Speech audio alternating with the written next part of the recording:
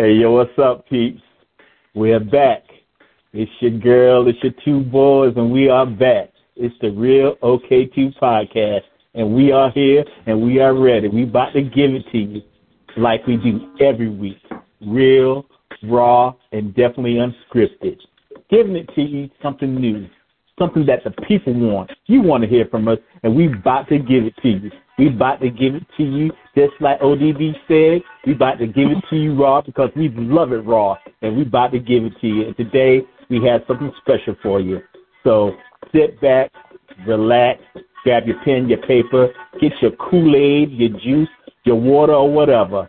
So sit back and listen to Kia, K-Boog, and O-Dub. So Kia, K-Boog, y'all ready? We're ready. Yes, sir. Mm-hmm. All right. Before we get started, you know what we got to do. So, K-Boog, do what you do, bro.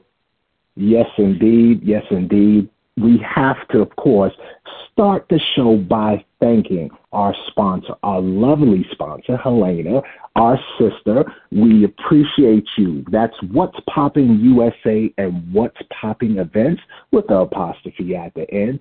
She is a champion of small businesses.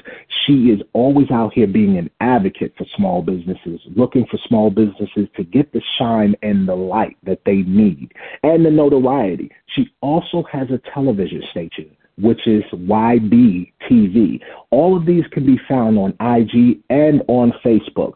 If you are looking to start a small business, definitely get in contact with our sister. DM her, let her know that you heard about it on the OK2 podcast, and let her know that you're interested in getting some help or getting assistance with your small business. Listen, when I say she's a champion, she is a champion, definitely.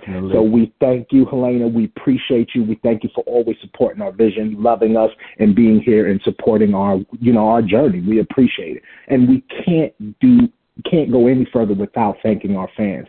Fans, thank you. We're talking about our fans all over the world. That's right. We have fans in other countries that are listening to us in different languages. We appreciate you. We thank you for taking the time out of your day, your schedule, and taking time to rock with us.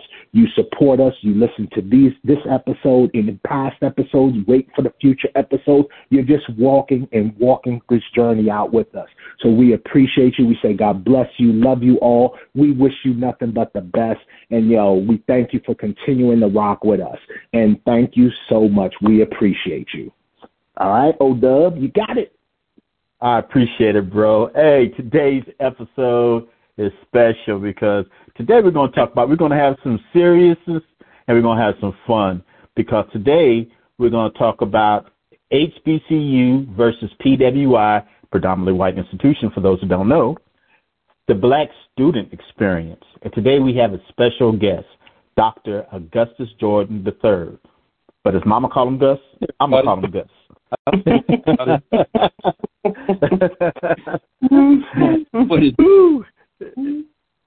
What it do, Gus? Yeah. Dr. Jordan? Just chilling here. Well, how you doing, sir? Hey, doing well, bro. Thank you for joining us today. Thanks for having me, O-Dub. Yeah, man, definitely. I'm going to tell our fans a little bit about you. Dr. Jordan was born March 11th, 1971. He was born in Atlanta, Georgia, and he was born to the parents Augustus Jordan II and Phyllis McEwen. Miss Phyllis, that's my mother.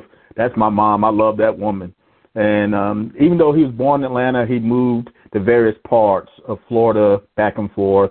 His mom was getting educated and attending law school at the University of Florida at the time. So awesome. In 1989, since he's my high school classmate, he graduated from the Christina Leon King Senior High School in Tampa, Florida, where he went on to attend Florida Agriculture and Mechanical University, FAMU. Goddamn you. All right. I had to get a shout out. So he was accepted to FAMU, went on to attend, and trust me, I went over there and hung out with him several times because I was right down the street at another institution. We'll talk about that later. But he went on and he got accepted to FAMU School of Journalism, and he did his thing over there doing numerous things. His decision for journalism basically was large on his love for DJing, because that brother right there, and he's just amazing in that arena. He graduated with his BS in broadcast journalism in 1994, and just a little tell you about you, he obtained his Master's of Arts in Black American Literature as well, and then he got his doctorate from Clark Atlanta.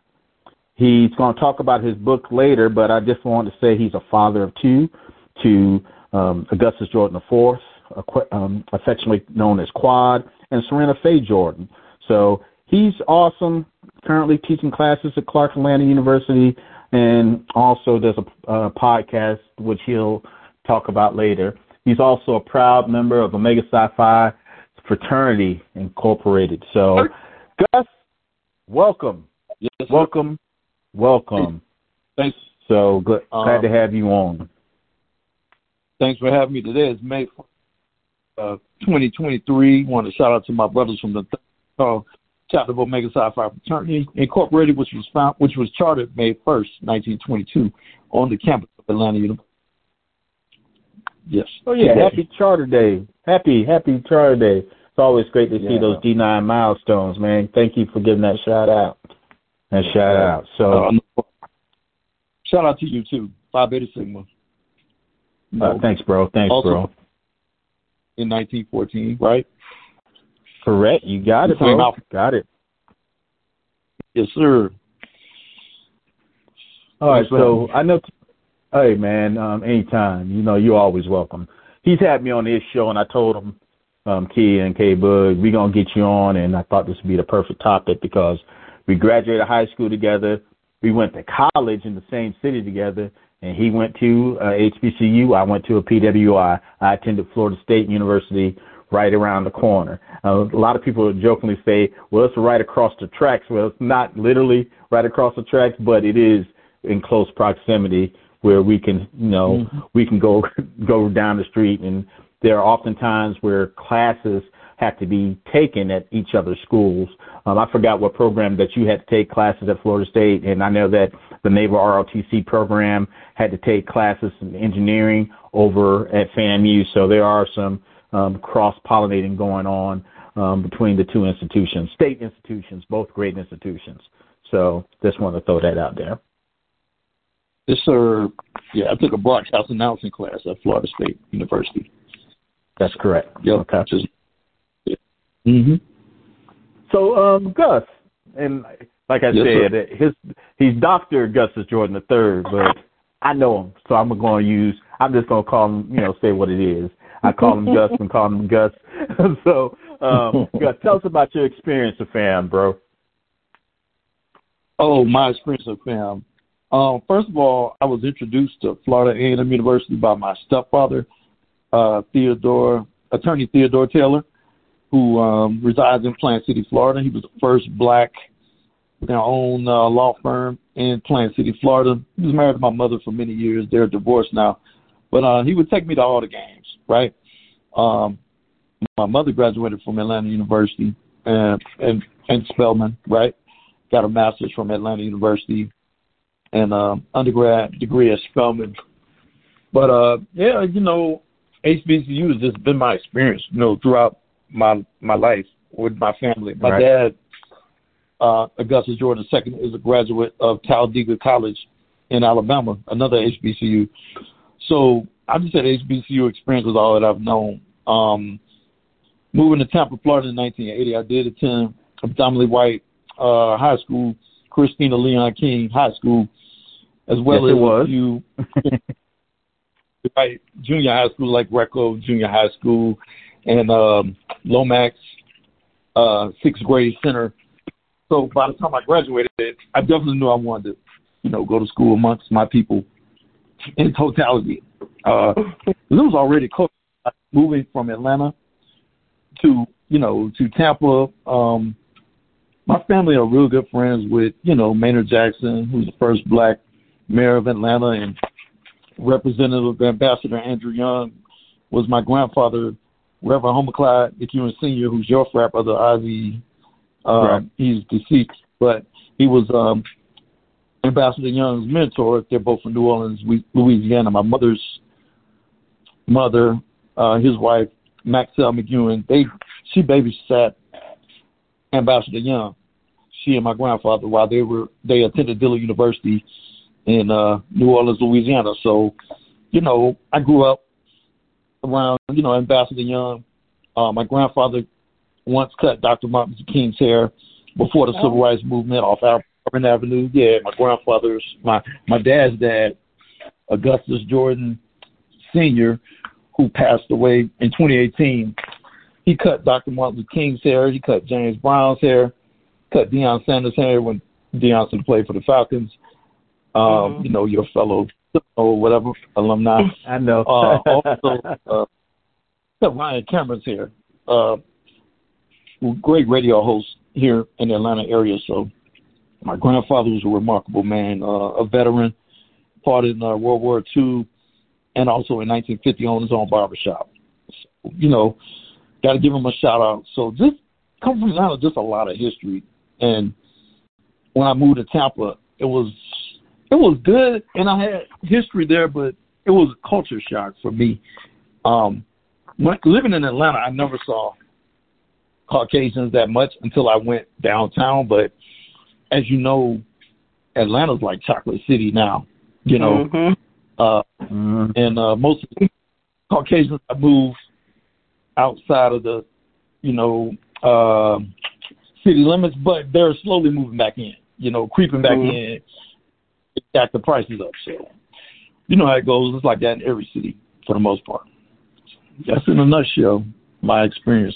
So I knew I wanted to go to HBCU, and I'm so proud to be in HBCU right now because the way DeSantis is doing things in the state of Florida, they're taking away a chance for us to teach, about race, what they call race culture. When I say they, I mean, I guess most people call race culture, but it's just we can't teach. I'm going to teach the truth. We're being penalized for teaching the truth.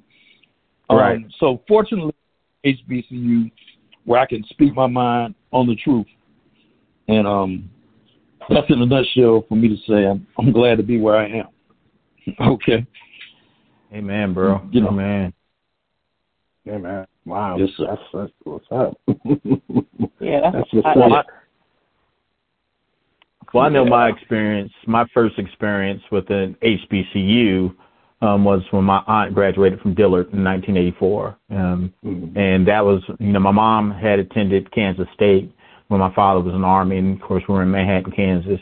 My aunt, my mom's sister, attended FAMU, but that was before my ability to go visit. I was much younger, and of course, she was at FAMU, but my actual first opportunity to attend an HBCU just to see the experience was when my aunt Audrey LaShawn, well, her last name is Lee now, it was Walker, graduated in 84 from Dillard, and oh my God, I thought I was in heaven.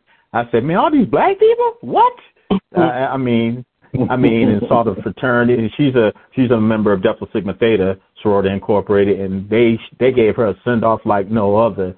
And seeing the Deltas, the Qs, I think I saw a few Kappas and some Alphas out there stepping, celebrating their graduating brothers and sorors out there. I thought that was the coolest thing ever. And I remember going back home and talking with my boys, like, did y'all know about all these fraternities? Because I didn't know anything at the time.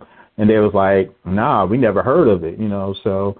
And I remember sitting down at a table in high school later on, years later, sitting down in lunch and having conversations with, I think you, Gus, at one point, and I think Derek Fyerson, maybe David Stamps, talking about Black Greek organizations and things. And I think the Qs were mentioned. Never, ever mentioned Sigmas at all. I didn't know what a Sigma was. I just laughed at that.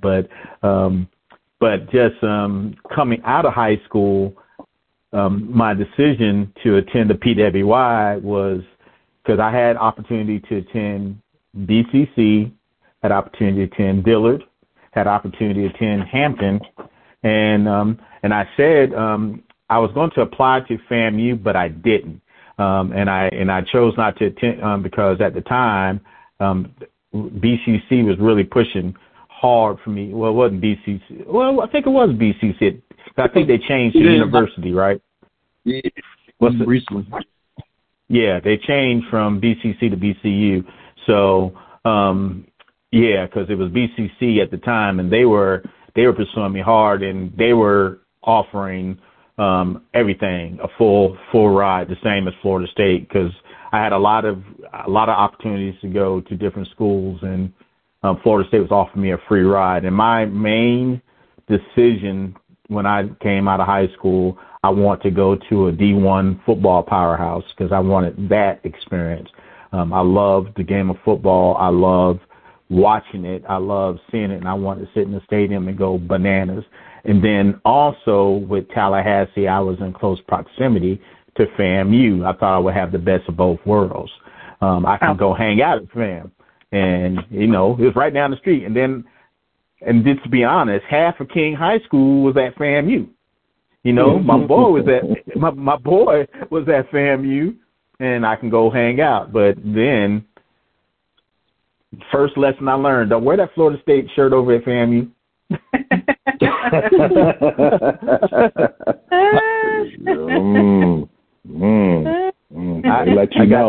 Bro. I got that look. I got that.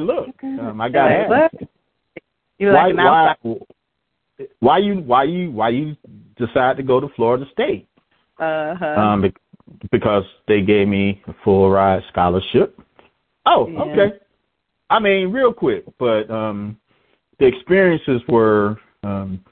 I enjoy Florida State. I love our little small community of black students. I've shared on the show, the president of the Black Student Union at the time when I was at Florida State was Benjamin Crump. Now Benjamin Crump is all over the news. He's everywhere. He's also Gus's frat brother as well. Oh. But at the time, he was just Ben Crump. He was an Omega during that time, but he was just Ben Crump, BSU president, and he just for the students. But our Black Student Union was second to none, and we were a small community. If you were an athlete or black student, you always hung out at Smith Hall, and it was cool. We had my hall where I lived. We had 24-hour visitation. We had girls who come in your room, spend the night, whatever. Oh, Could they spend a night? Could they spend a night in your dorm, Gus? No, we did not have visitation. They couldn't go past the lobby. Yeah, they had a big sign. They had a big sign in the girls' dorm and the male dorm. Either no men or no males beyond this point, no girls beyond this point. Yep. Yeah. And it was because coincidence, I guess, in the early 80s where there were some murders and stuff, things of that nature. So that was the main reason. Yeah. But you did have some dorms on Florida State's campus where you did not have visitation. So they did have some. But in my dorm, Smith Hall, which looked like the projects Cabrini Green, of good times. I mean, we were the only dorm that did not have air conditioning. Do you remember that? Do you remember my dorm, Gus? No, you gotta have it. We didn't have air conditioning in that dorm. Yeah, it was 10 floors. How are you in Florida and you don't have air conditioning? Yo, it was the only dorm on Florida State's campus that did not have air conditioning, not even window units. And guess where they put most of the black students? In that unit. In Smith Hall. Wow. Yeah. Yeah, that's a problem. Yeah, it would have been crazy. But I've heard about, I've heard a lot about Florida State, and just my wife, she was a graduate of Florida State, so she was a diehard Florida State fan and enjoyed Florida State, and of course repped her school all the way. So, bro, Yeah, so you two shared that definitely where y'all both went to Florida State. So I heard a lot about Florida State definitely from her and of course from you as well, O-Dub. But yeah, it just sounded like it was a good experience. Now she lived off campus. She didn't live on campus. So she didn't tell me about that place. But yeah, it just sounds like it was a great experience, man. But then also what I hear so much about the HBCUs, I hear that it's like, you know, it's just a beautiful experience. It's a beautiful gathering that you get to see, you know. Of course, it may have its little spots here and there, but for the most part, you're really getting a great experience.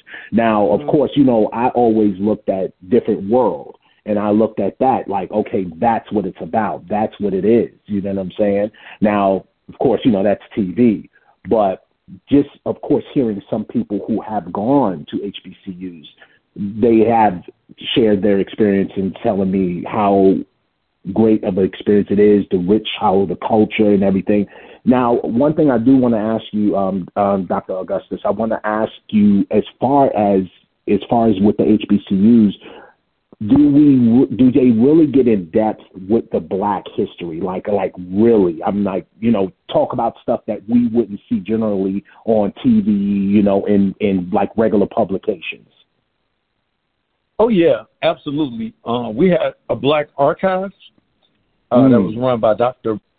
who was a psychology professor, and I mean, bro, there was stuff in there like, I'll give you an example. He had an actual application from the Ku Klux Klan. I don't know where this brother got this. And an actual Klansman suit. And I looked at the application. In an application, you got to denounce God, denounce all kind of things that we as Black Americans or we as human beings hold dear. And that freaked me out, you know, stuff like that. But yeah, there's definitely one good thing I like definitely about HBCUs was that all your teachers mother, like they would be on you about doing your work. And I was told by my friends to go to P that the professors weren't that way. In fact, some of my friends that went PWIs told me they were in a class with like 500 other students or like 300 and 400 of other students. So, you know, I've even heard of some of my colleagues that went to PWIs and that there were classes that where they watched the tape for class. You know, stuff like that, a videotape for class. Yeah. We're old school, so, you know, not a DVD, a VHS for class. So, right. It was Ozzy, did you remember your frat brother, attorney Robert L. Williams? Yes. Who used to be the dean of the law school at FAMU before Florida State stole it, and then we stole it back or took it back? Yes, I remember the whole situation. I remember that situation, yes. I had attorney Robert L. Williams. He was a trip. His class was interesting because if you were a girl and if you were fly, you know, if you had bass in your pants and everything, or just was pretty, you got an A off the top coming in there. But if you were a dude, he hazed the mess out of you. I'm talking about if you're a dude, you're walking in there with a C, and you know you had to do you have to earn your grade like you was a lamp or like you was a crescent or a sphinxman. Like you know, online. Or scrolling. Going in the class. So it was a legend about him that, and may he rest in peace. He died on Christmas Day many years ago, maybe 20-some years ago. Yeah. He and his family, he got in a wreck, and everybody died in the wreck except for him, right?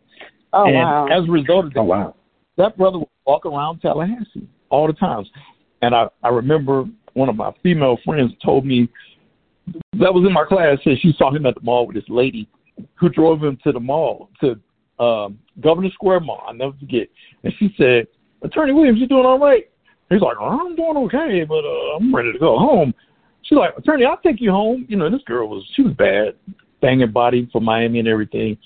And her name was Colette. Colette took him home. From that time on, she got an A. You know what I'm saying? Well, she was bad anyway, so she got to on top. But if you gave Attorney Williams a ride, no matter what sex you were, you're good. You got an A or B, you know. And okay. Oh, he would make fun of you. He would ask us stuff in class like, if you knew the preamble. All of us knew the preamble though, because we watched Schoolhouse Rock. We were coming up, so we were singing you knew the preamble. People. In order to form a more perfect union. The justice ensure domestic tranquility. Provide for the common good. Promote the general and secure the blessings of the liberty to ourselves and our posterity to ordain and establish this Constitution for the United States of America. We were good on that. But that's what sometimes we didn't know. And he would haze the mess out of you. And even if there were times we would have the right answer, but we weren't sure. If you weren't sure about it, he'd cuss you out and make you feel bad. He wanted you to be sure. It was like, in his class. I'll leave it at that. So he was a character. You had a lot of different characters at FAMU. Some of the teachers would buy the book and kind of quiet and kind of let you class, but then you had professors that were a trip. I remember I had a college algebra teacher. I don't remember this lady's name, but she did not know what she was doing. And like math was my worst subject. And I remember we were trying to protest this lady. Really? Oh, yours too. Yeah, that's crazy. It was terrible for me as well. I ended up getting a B by default in this lady's class. He was horrible. But that was one of the hardest B's I ever got. Let me ask you a question, Jordan. Sure. Since you pretty much described like why you decided to attend an HBCU. Kind of like explain or if there is any, was there any type of disadvantages for attending an HBCU? Like, did you experience any disadvantages? That's a good question. I guess the disadvantages all schools have. The lines were extremely long for registration. Y'all lines, your registration lines were crazy over at FAM. They were legendary long. I remember hearing about. I think you told me about some of them lines. I was like, what? Okay. Yeah. Same for you, a lot of the rude people. I'm sorry. You're good. Oh, just saying, you meant a lot of rude in line. I was trying to compare the disadvantages from HBCU and the PWIs, so that's kind of why I was like, kind of wanted to see if Odub can also share his experience. I just wanted to compare the two. Oh, what the disadvantages of a PWI? The food.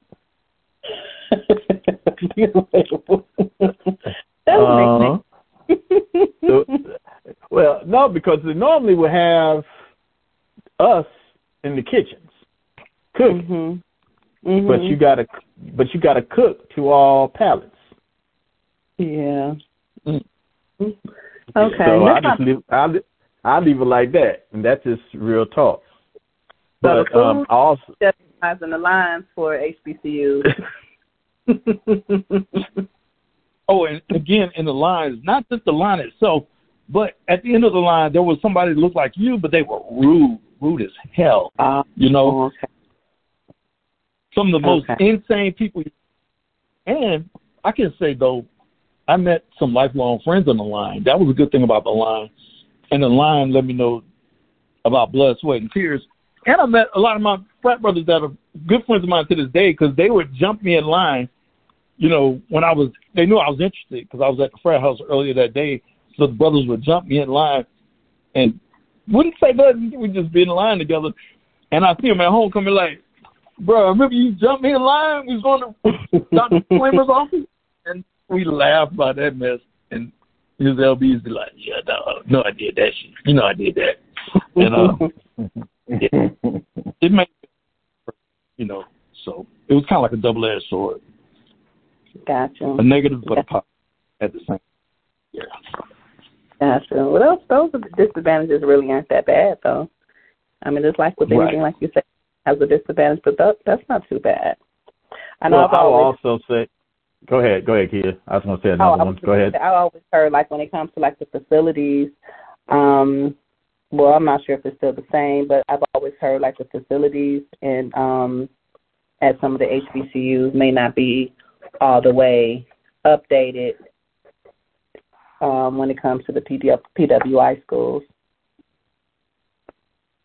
Well, I can say this on some of the PWIs. When you have PWIs that are D1 sports powerhouses, whether it be basketball or football, because if you talk about North Carolina, Chapel Hill, or Duke University, those are basketball powerhouses that are bringing in gazillion dollars. You talk about, you make Alabama or University of Georgia, Florida State, University of Miami, well, University of Miami is a private school anyway, University of Florida's or your Michigan's that are bringing in football money. If you go to those schools and look at the campuses, because even University of South Florida, which where I transferred to, if you look at when they became a D1 school and saw how it evolved once it became a football school, the facilities changed. You start getting lavish dorms and boosters, and money starts pouring in. So I think it's a big thing with boosters and money coming in through athletics. Absolutely. When I was in grad school at Clark Atlanta University, we had this graduate class when I was working on my doctorate called Higher Education in America. And I remember learning there that, you know, athletics for colleges, all of that money goes to not just athletics on that campus, but every aspect of that campus. That's why USF, like you said, you brought your attention to USF. My mother worked there for many years in the library, in the reference department. That, like Ozzy said, right when it became a D1 school or whatever, oh my goodness, they have totally new facilities. Yingling Center and all this stuff. So, yeah, that's absolutely right. All the money not just goes to athletics, but for books, for the media center, all throughout the whole university. And if you go there, University of South Florida's in Tampa. It's right down the street from where we went to high school, where we lived. And it's funny that it's the second largest university in the state of Florida based on land. And when I was in school there, the campus itself looked like all right, USF, I'm sorry for talking about it. Looked like a second-rate university. I'll be honest with you. Now, I go and visit. I'm like, what the hell is this? Why y'all got all this stuff now? Why y'all wait? Oh, no. I'm happy that it's evolved because evolution and growth is a part of life, and it looks beautiful. But when, back in the early 90s, mid-90s, it just looked like it was just still, it was meh. Same thing with Florida State. I don't recognize, of course, Smith. And when I go to Florida State, if I go there for games, Smith Hall is gone. I just bowed my head. I'm pouring one out for the homie. So they eventually did put an air conditioner in the dorms, but it's gone. But they have facilities that are just grand. Florida State, one of the top football universities over the last few decades, and the money has definitely poured in. So it's one of those things that just so happens to be the campus, the facilities. Everyone benefits when you have good athletics to build upon. Oh, another thing about USF, piggyback on, around the time Ozzy went there, or right before he got there, and when he went there, they had a basketball team, but they were in the Sun Belt Conference. But now their football team, aren't they in the ACC, just like Florida State? So they're not in the ACC yet. I said they're in the Big East. One of them. I have to go and look, but they moved around. Okay. They were in the Sun. They were in the Sun Belt. You're correct, but they did jump somewhere. Yeah. They jumped to a new conference, right? Yep, because they didn't have a football team, but they had a really good basketball team. I remember Charlie Bradley played there from Plant High School. And Chucky Atkins. And, yeah, all them cats. Real good basketball team. USF, like, oh, the Bulls got a football team? So, and then I went back home, and I'm like, oh, my goodness. Because USF was in the middle of what's called Suitcase City. Suitcase City was like a predominantly white area, but it's the straight hood now. I'm talking straight hood. Straight hood. It's ghetto. In fact, most of Tampa is like where we grew up in an affluent, predominantly white neighborhood called Temple Terrace, but it was a few black families there. It's the hood now.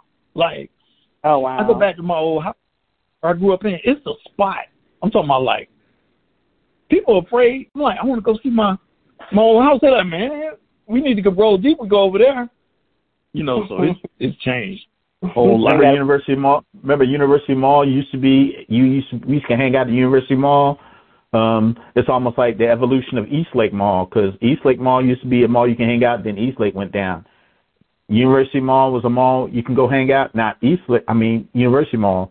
I don't want to step foot in University Mall, but I will. I mean, it's home. It's something I can do, but it is what it is. Eastlake is a business park now. Yeah, I saw that. Yep, and Tampa Bay Center is One Buck Place.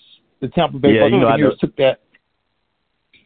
So what is it? The University, the International Plaza is the new mall out there. Yeah, that's the new hot mall out there. Yeah. Yeah, and then West Shore Plaza, where you used to work in the theater, is still out there. But I don't go to the mall like that. Like when I was young, I mean, that was the thing to do. Neither. And I never go to the mall. Yeah, when you saw a girl you like, what would you do? Or what did people our age do? The equivalent to that in Atlanta is, Shawty, what's your name, Bill? What's your name is, Shawty? What's your name is? Shawty, what's your name is? Hey, can I talk to you? What's up, girl? Can I talk to you? Yeah. Can I holler? Can I holler? Talking equals hollering. Somebody else. Mm-hmm. My first year, I hated that shot. Oh my goodness! But where I grew up, I mean, when trying to holler at somebody, it was like this cat call the guys used to do. What? Yeah, it was like this cat call, and I used to hate it. So I'm like, I'm not a streetwalker. Like, I used to hate that. Yeah, it was a cat call that guys used to do to get your attention. Hold it, sis. Was it the pss, pss? Was it that? No, I can't even. I don't even want to do it because it sounds so annoying. But it was like this cat call, and it was like an ear type sound. You know what? I'll pay money. I'm not going to have you do it on the air, but one day I'm gonna have you do it because I have to hear this. And when I go home to try to be funny, I may do it just to be funny. Like if I see somebody I haven't seen in a while, then I'll say it.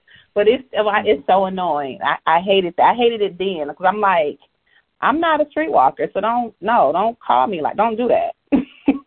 So coming here and then hear Shawty was different.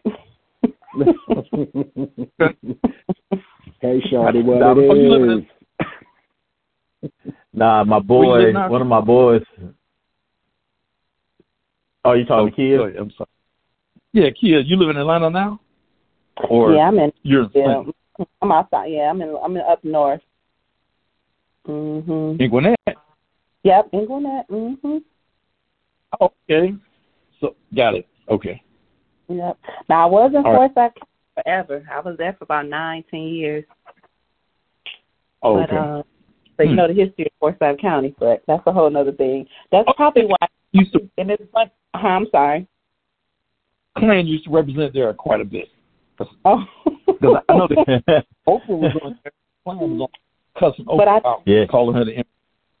I think living there, though, is probably why my daughter wants to go to a HBCU. She doesn't want, her whole mind is set going to a HBCU school. She was like, her main thing, she wants the black experience. So now that I've moved to Lawrenceville, she kind of gets it because it's a little bit more diverse. You know, there's a little bit more diversity here. But so it's not predominantly white like it was in Forsyth County. So she likes it, but I think that's why her mind, because she graduates high school next year. So her mind said, I want to go to HBCU. I want to go to HBCU. And her whole thing is she just wants to have that black experience, that black student experience. That's all she wants. So that's her whole focus, is she just wants to have the experience. Yeah, and it's interesting. I was having a conversation with some younger kids at one of my frat brothers' schools that he's a principal of, and I was asking, you know, what's your journey? Where are you going to go next? And are you thinking about college? And I said, yeah. And I said, are you thinking about HBCU or PWI? And he said, I'm not thinking about HBCU. Those schools aren't good enough. I'm like, what? And I had to say, that's what my nephew said. My nephew and I had to look at him. And I said, no, HBCUs are great. You have to, I mean, you're getting great quality educations. And I mean, it blew my mind. He said, did you attend HBCU? Then I said, no, I didn't, but that's neither here nor there. They're still great institutions. You have to look at your options. Because I look at it like this. In hindsight, if I didn't go to Florida State, I would have loved to go into HBCU. Just because, just hindsight, you look at the alumni network, and that's something I want to touch on now, because I think that the FAMU alumni network is amazing, and I think Gus can talk about it a little bit more, but they're always doing something. I think HBCU homecomings are the greatest thing since sliced bread. I mean, I think you think about going to, hey, I'm going to FAMU homecoming, I'm going to Morgan State homecoming, I'm going to Dillard homecoming, I'm going whatever HBCU homecoming, going to Jackson State homecoming, whatever, you're gonna have a great time. You have a great network. You're gonna go see your old roommates, the people you hung out with, your frat, your sorors. You're gonna have some good time, good eats, good fellowship, and wild out. I think they are amazing. And go to a PWI homecoming, going to a football game, tailgate. You may have some fun with the Black Student Union. You have a good time, but it's nowhere. It's not comparable when you have those type of things. So, in the alumni networks, yes, you have Black Student Union, Black Student Alumni Network, but when you have a larger group, I think it's just amazing when you're looking at it from an African American experience. But Gus, can you talk a little bit more about the alumni experience? Sure. Yeah, you know, in high school, when I was sitting around with my friends, my closest friends, we're all black. Some of us are black and Latino, and I got clowned. I got laughed at because I told them I wanted to go to the HBCU. They were like, you ain't going to get no job and all this. A lot of those gentlemen were joking with me. Some of them, the ones that did go to PWI, they never finished. They were pretty successful, even though they didn't finish. But thank God for computers, technology, and entrepreneurship, or they wouldn't be as successful as they were. But right now, like, I have a podcast called 6 Degrees and Beyond, and it's on a network, Jericho Broadcast Networks, that was started by a good friend of mine named Roy Evans, who I met at FAMU, who is a frat brother of Ozzy. And, I do it for fun, but it's taken my career to the next level. And I just was at a cookout like 2 weeks ago, and I met this guy that I found that I'd known for years named Mario Shirley, and it's looking like we're about to go into business together on a venture. I'm not going to speak a lot about it, but it's going to take my career to the next level. You know what I mean? So the relationships at HBU have been invaluable for me, and the connections are just so diverse. And I mean, you know, a lot of my friends that clown me, they were thinking, oh, it's going to be the same black people that we went to King with. But not just that. You got black people I have friends from London, England. I have white friends from City, Miami, that grew up and, you know, went to Carroll City High School, that were in the Marching 100. I had friends from Haiti that couldn't speak English that well. They spoke French. French was their first language. So, even though it was still predominantly black, it was still very diverse because we know as black people we're diverse. Perfect example of diversity would be at parties. Everybody from where I was from wanted like Luther Campbell and hip hop at the parties. But then you had brothers and sisters from DC, the one here go-go. Then you had people from Chicago, Detroit, the house music. So the first week we'll be in the corner comes a we want bass. We want bass. And then, you know, the people from Chicago be in the corner comes a we want house. But then by the end of the week, same girls that was dropping it like it's hot, the Luther Campbell and Two Line Crew was dropping it like it's hot to the percolator. So it was a real good exchange of diverse how you expect. Yeah. Time for the percolator. Oh, no. You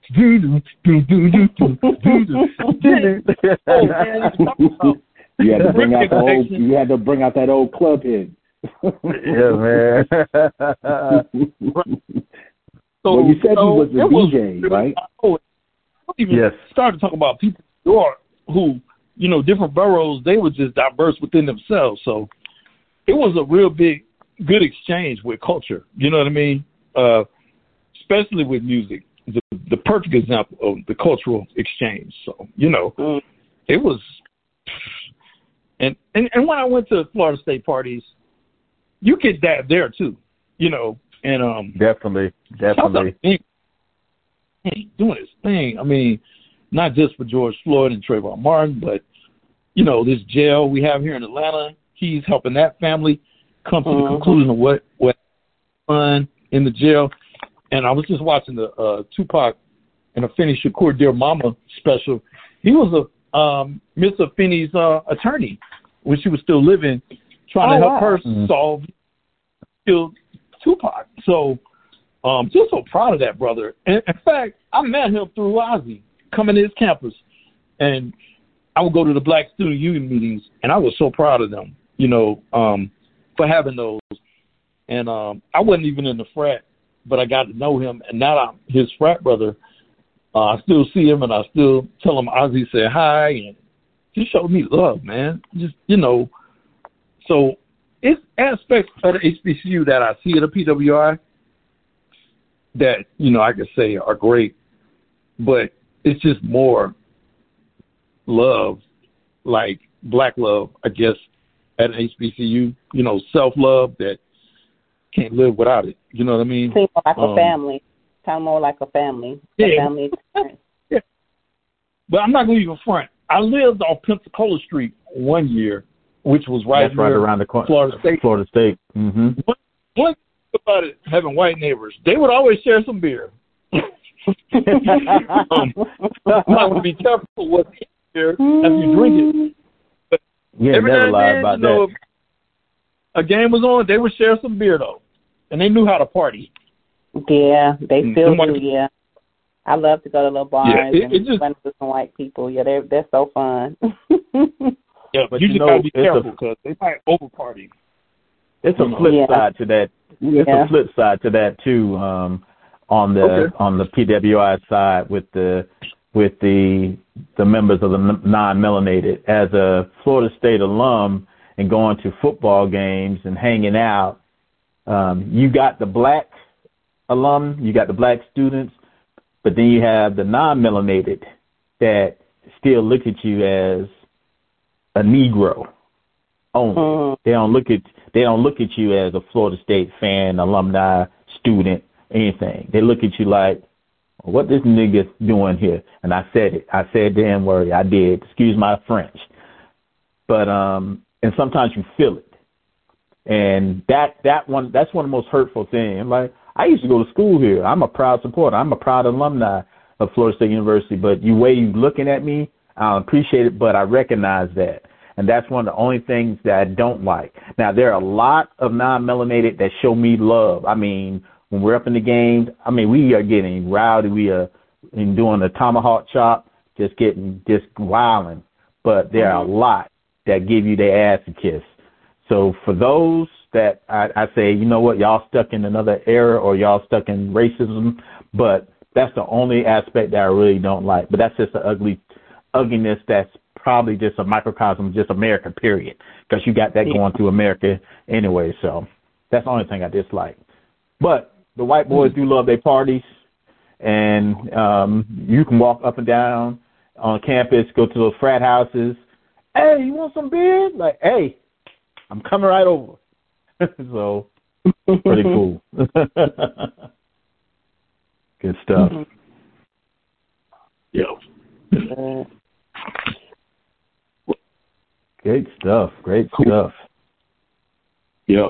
I got the PWI experience a little bit. Like, as he revealed before, my mother attended law school at the University of Florida. So, you know, as when I was 5 years old, my best friend, Willie Jackson, his father was one of the first black players at the University of Florida. So I kind of got the PWI preview experience that way because Mr. Jackson, Uncle Willie, his dad, who also played receiver at the University of Florida like Willie, and Willie's played for like 7 NFL teams. He introduced us to these white families. They showed us love because on the gridiron, they was like all family. You know what I mean?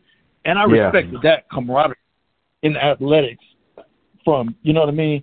And shout out to Leonard George, who graduated from Jesuit High School in Tampa, because he was the other first black player to play for the University of Florida. So it was Willie Jackson Sr. and Leonard George. So I want to shout them out for breaking those barriers. But I kind of got that experience hanging around him. And, you know, shouts out to Willie Jr., who's a member of Kappa Alpha Psi from UF. And another thing, like, white sports rivalry is harsh. Like, I don't mean to hurt your feelings, Isaac. You my man. I love you. But I'm more of a Gator fan than a Seminole fan, right? And it's all good. It's all good, bro. I grew up in Gainesville. You know, I moved to Gainesville first before I moved to Tampa. And, you know, just hanging out with Willie, I love the Gators. You know what I mean? And then another thing, I'm part Native American, so I wasn't really with that tomahawk chop because that's something white people came up with when they used to murder my Native American brothers. So I kind of had a business like that. But I would cheer for the Seminoles when they played anybody except for, you know, UF. You know what I mean? Because I'm a big Deion Sanders fan, and I love what he's doing. You know, love what he did at Jackson State. Love what he's doing at the University of Colorado. So, yeah, just wanted to slide that in there. So, well, there's only 2 Gators I really like. There's only 2.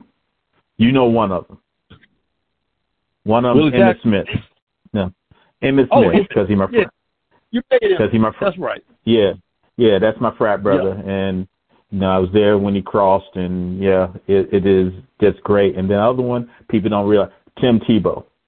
And the reason why I like Tim Tebow, Tim Tebow stuck by his principles, his values.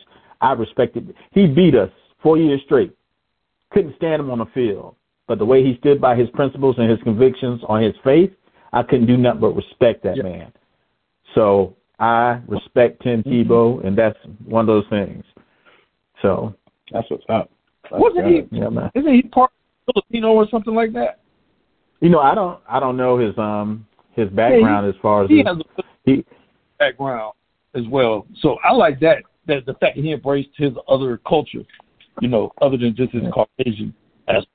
And I can piggyback on what you said about faith. I love that, you know. Yeah. He didn't want anybody cursing.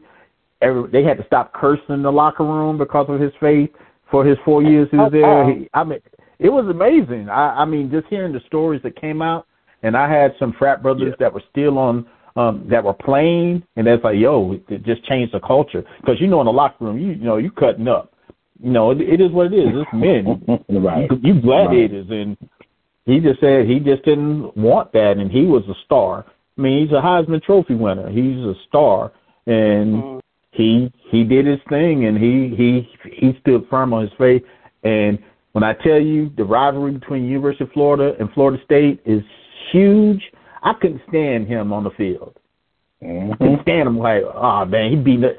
Come on, I pulled my hair out. But as respect from one man to another, hey, pound my chest, respect, and that's all love right there. Awesome. That's beautiful. Yeah, that's what's up. That's what's up. Yeah, Mm-hmm. he seems like he's a stand-up dude. You can tell. Yeah. Cause there's some Gators I can't stand. Oh, I forgot another one. My bad. Henry McMillan. I forgot about. He's another one of my frat brothers now. His line name was Big Nasty. He was a great D lineman, and I forgot about Henry. He's a great human being. He's one of my favorite frat brothers. So I can't leave out Henry. Big Nasty. I know you left that line name a long time ago, but I'm gonna give you a shout out. That's Big Nasty. So hey. So wow, good stuff. Oh man, this has been a good episode. Got some good insight. Well, listen, I wanted to ask one question. I've been to one Battle of the Bands, and that experience is it is off the hook. That is something I can say HBCUs, they just have they have it locked, and it can't be duplicated. It can't be duplicated, anywhere else, man. For real. It is just an awesome experience. I got a story there as well. Ozzy will tell you I was a percussionist in the King High Marching Lions. And a hell of a percussionist. Not pretty good. He was a hell of a percussionist. Yes. So we're going to have to see a video. Yeah. Going to FAMU, one of my things I wanted to do, I thought I wanted to do, was be in a band. But when I got to FAMU, I wanted to be in the band. Thought I wanted to be in the band. Thought I wanted to be in the School of Business and Industry. But when I got there, one thing about HBCU, you're going to pledge to be in everything. You got to pledge to be in the 100. You got to pledge. The 100 plays harder than the Qs. Keep it real. Yeah, man. 100 plays harder than the Qs. And if you want to see what I mean, watch the news. I'm a rapper. Yeah.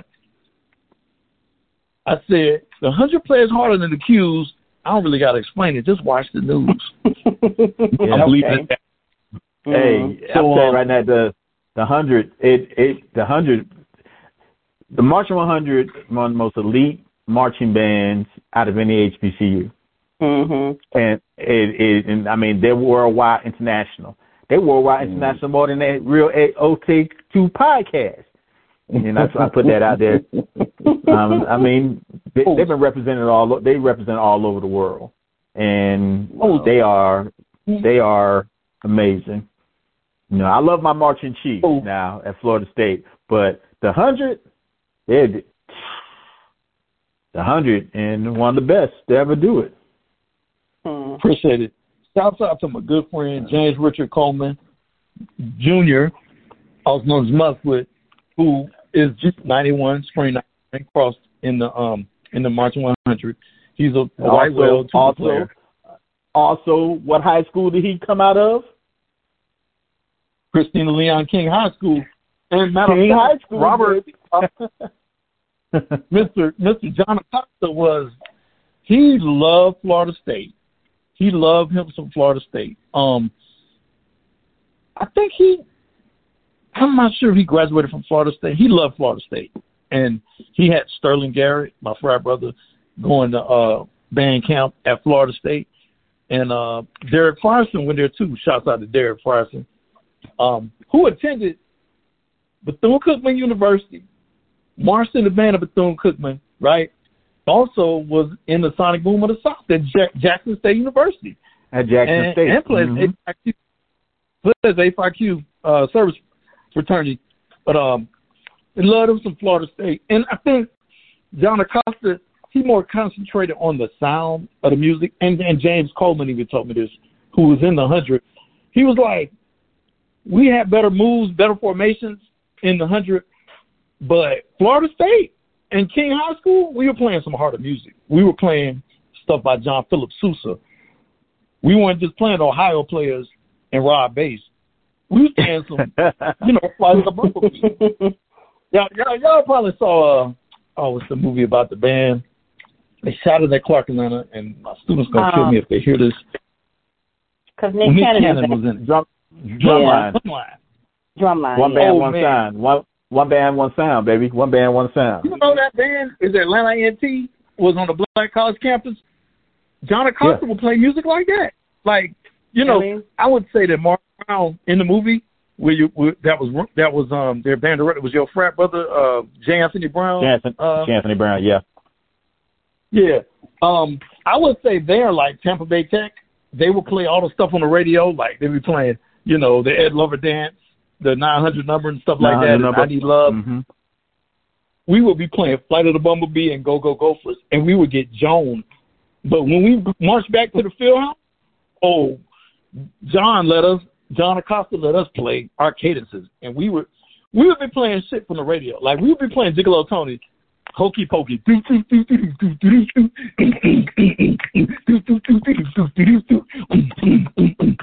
I mean, everything we wanted, we showed out in the stands and marching back to the field house. But on the field, man, we was playing One Night in Bangkok, stuff like that. You feel me? Yeah, that's hot. Yeah.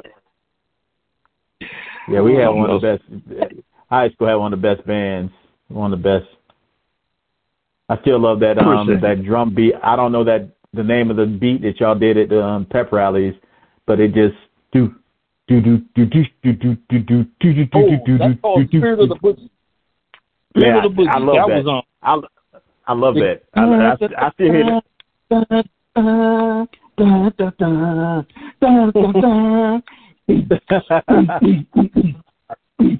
See, we losing Kyle, K Boogie and Kia. It's like we reminiscing now. Because I'm going down memory lane.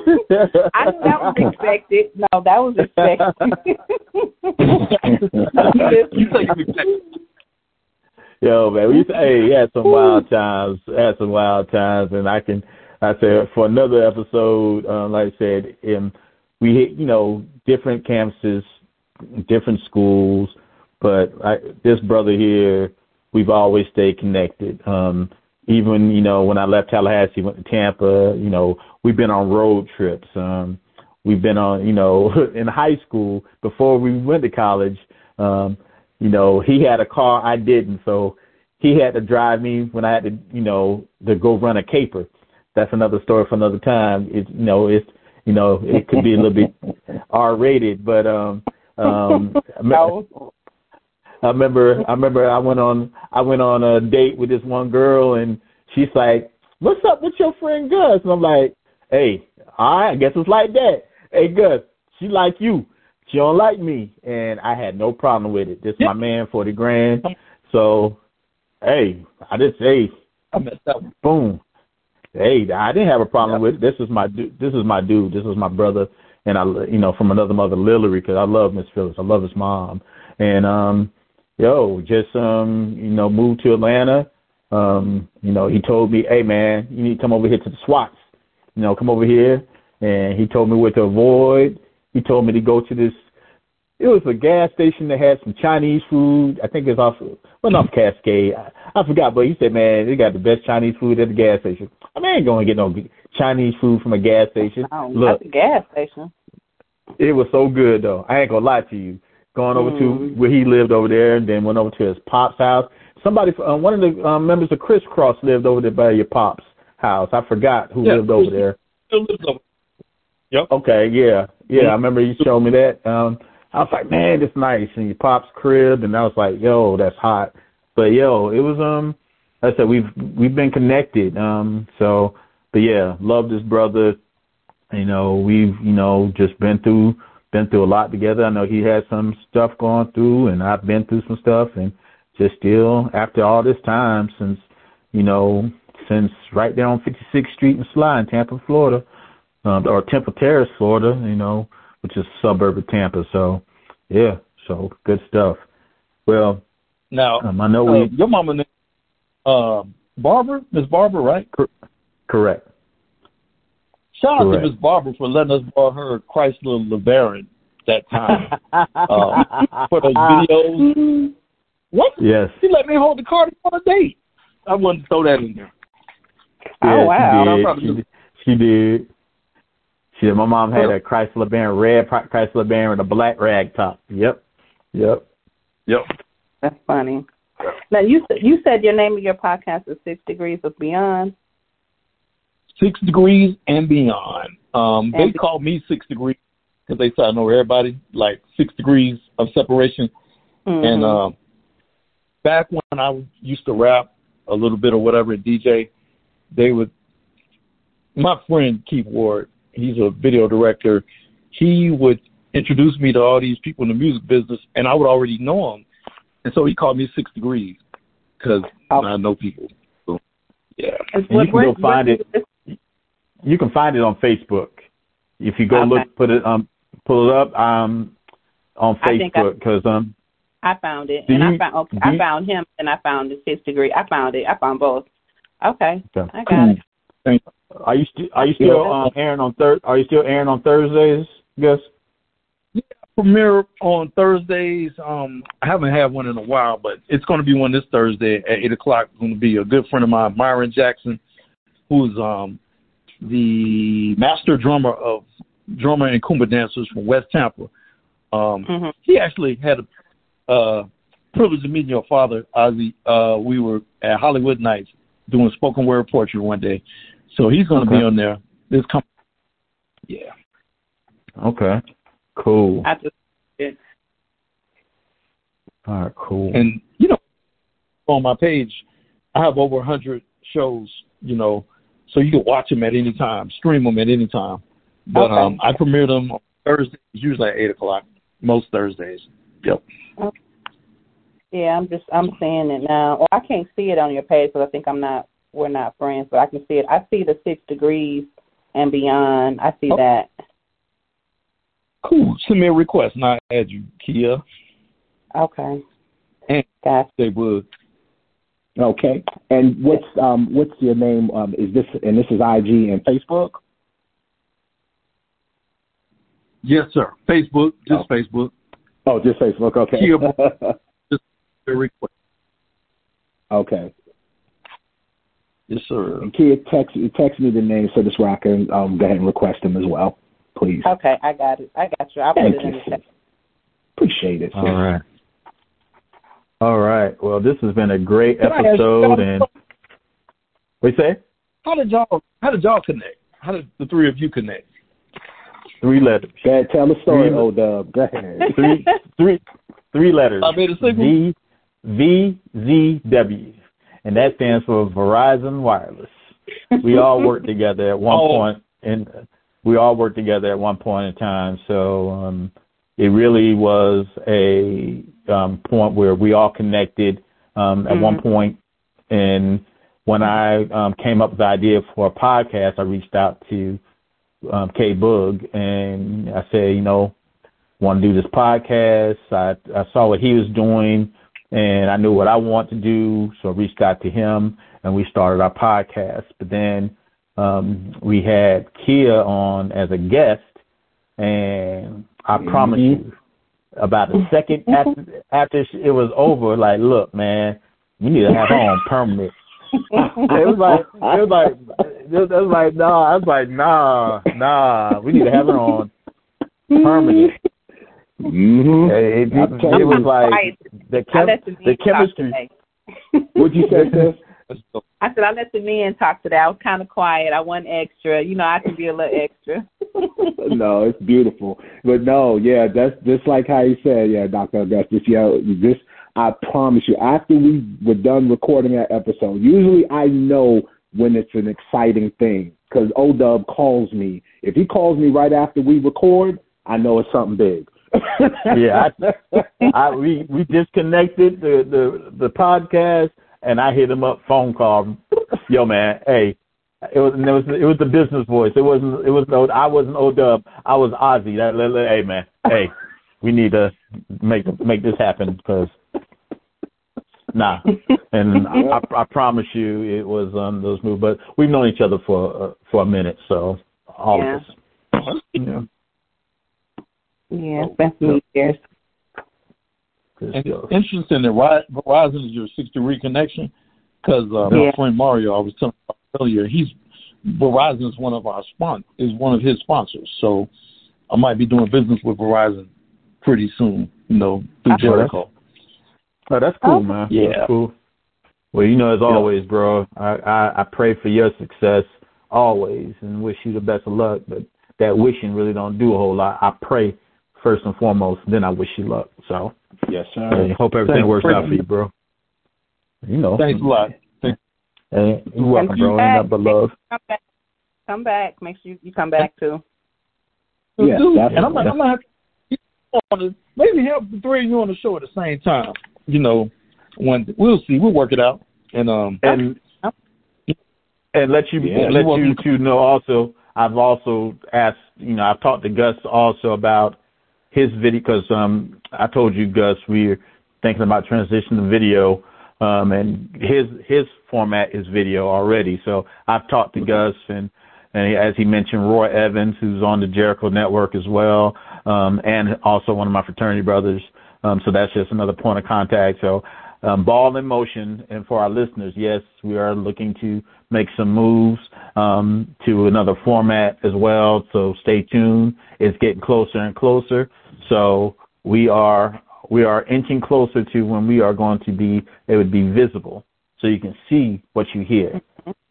I don't know if y'all ready though. I don't know if y'all ready for all this right here. So